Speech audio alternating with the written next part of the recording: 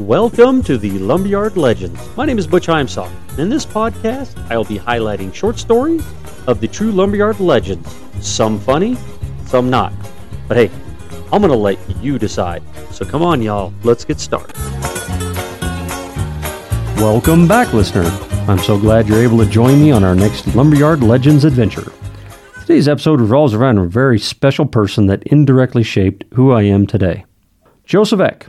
He's the kind of person that always had a mellow attitude and an infectious smile. As you can imagine, the nature of work within the lumber industry doesn't lend itself to producing mellow, smiling guys and gals. But Joe was the exception to that rule. He's a very hard-charging person willing to jump in and help, all the while bringing positive vibes during the day. That is why I always did and still do look up to Joe, even to this day. We all know or have known that type of person in our lives, and they're so valuable when life is being life. I do believe that our story today captures just a brief snapshot on how important positivity actually is. So, sit back, relax, and enjoy today's Ode to Joe, named Joe and the Germans. As I laid out in episode 1, I unofficially started my illustrious career in the lumber industry at age 9, doing things like dusting shelves, filling up balloons for kids shopping with their parents, or just being a pest to everyone trying to work. Which, now I think about it, probably be a pretty good future episode. Anywho, I'd say during my first few summers working at Capital Lumber, my days consisted of sweeping, stacking lumber, loading customers, and occasionally riding along on deliveries with the big boys. It was definitely a strong back, weak mind type of job, or at least at that time, that's what I believed. Usually I was on one end of a sheet of sheetrock, helped lug concrete in the back behind houses, or the fun running shingles up to the rooftops. Being the oldest I have ever been today, I realized that those jobs took way more critical thinking than most people think. And of course, that's strong back. But riding along to help deliver was hard work.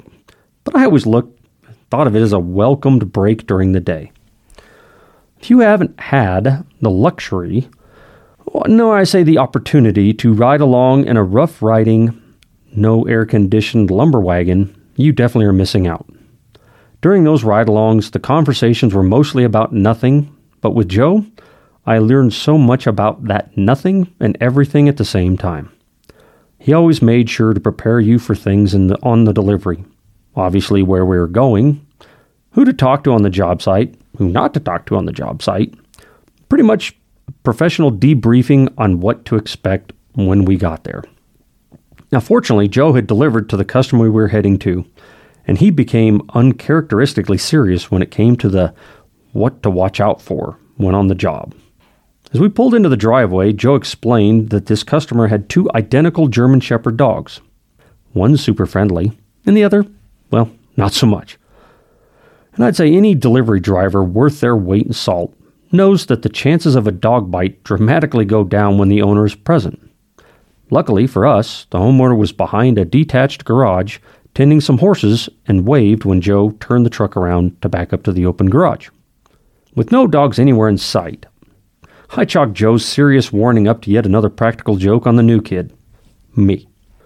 But forgetting all about the canine warning, I started to help Joe loosen the straps and roll them up. Just another routine delivery by one of the best in the business, I thought to myself. But then out of the corner of my eye, I caught something moving from around the corner of the house, a good 100 feet away. It was just like in the movies. My sight zoomed in on the fairly large German Shepherd, analyzing every moment and any indicator leading to the friend or foe decision in my brain. Well, in the back of my little pea brain, I still had the feeling Joe was wanting to watch me run away screaming like a little girl running up to the stage at a Justin Bieber concert. But what if he wasn't joking? I didn't want to be remembered as the human chew toy. So, giving into the possibility that Joe wasn't joking, I hollered to Joe as he walked out of the garage, "Hey Joe, is that the mean one?" Waiting for his response, I noticed again his quick transition from Smiley Joe to Oh Crap Joe. Turning my attention back to the now approaching dog, my doubts to Joe's little practical joke quickly dissolved when German Shepherd number 2 came running from behind the house on a beeline towards the two of us. The fight or flight instinct kicked in, and Joe and I made a break for the garage. Well, in retrospect, running into an enclosed space with Cujo on your heels probably wasn't the smartest thing to do. Joe did make it into the garage way before I did, and he went right to the back of the garage where there was a walk door, and he started frantically pulling on the door with no luck.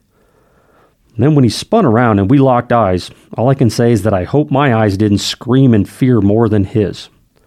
Not ever been attacked by a dog before. All I knew is that we were going to make the beast work for his tasty hind end treat. There was a dually pickup parked in the side of the garage, and Joe and I immediately jumped up on the bumper, like as if the attacker would look under the truck and, seeing no feet, return back to the house. Crazy what a rational mind concocts at times like that. But just as the dogs made their way into the garage doorway, a bright light appeared behind us. Divine intervention? Nope. It was the homeowner entering through the walk door Joe struggled so frantically moments before to get in. I think that poor lady was as surprised as we were when she came upon some knuckleheads standing on her truck, a very nice one I might add, hands on the hood, rear ends right in her face. Pretty positive there isn't a more embarrassing posture to be caught in by a total stranger, or even much less friends. And instantaneously, both German Shepherds stopped their hunt, reversed course, and moseyed back to the house, undoubtedly to lay in wait for their next victims. But Joe being Joe, smoothed things over with the homeowner, and they were both smiling and laughing within minutes. Now you may be asking yourself, what teachable moment nuggets can we take away from this near-death experience? Well, first and foremost, always take things in stride with a big smile, even when you really don't want or need to. I'll say this, Joe modeled that, and I am so grateful he was part of my early years on the job. Second, when trying to escape from life's monsters and you're on the run, don't give up when you pull and nothing happens. Spoiler alert, that door wasn't locked. It was a push door, not a pull. So, take a deep breath and push on. All right, and with those pearls of wisdom, another episode is in the bag. That's time for my ask, and today it's slightly different than before. Yes, I still appreciate you sharing the show with your friends, family, neighbors, strangers on the street, or anyone you come across. My new ask is this. If you know anyone willing to share their Lumberyard Legends stories with me, please send them in my direction. You can call or text the main line at Capital Lumber, or they can email me directly at butch@capitallumber.com. Or you could send a smoke signal, carrier pigeon, so on. But seriously, help a brother out trying to preserve the unique and awesome stories about the unique and awesome Lumberyard Legend folks. Once again, thank you so much for listening, and I can't wait to bring you more stories of Lumberyard Legends.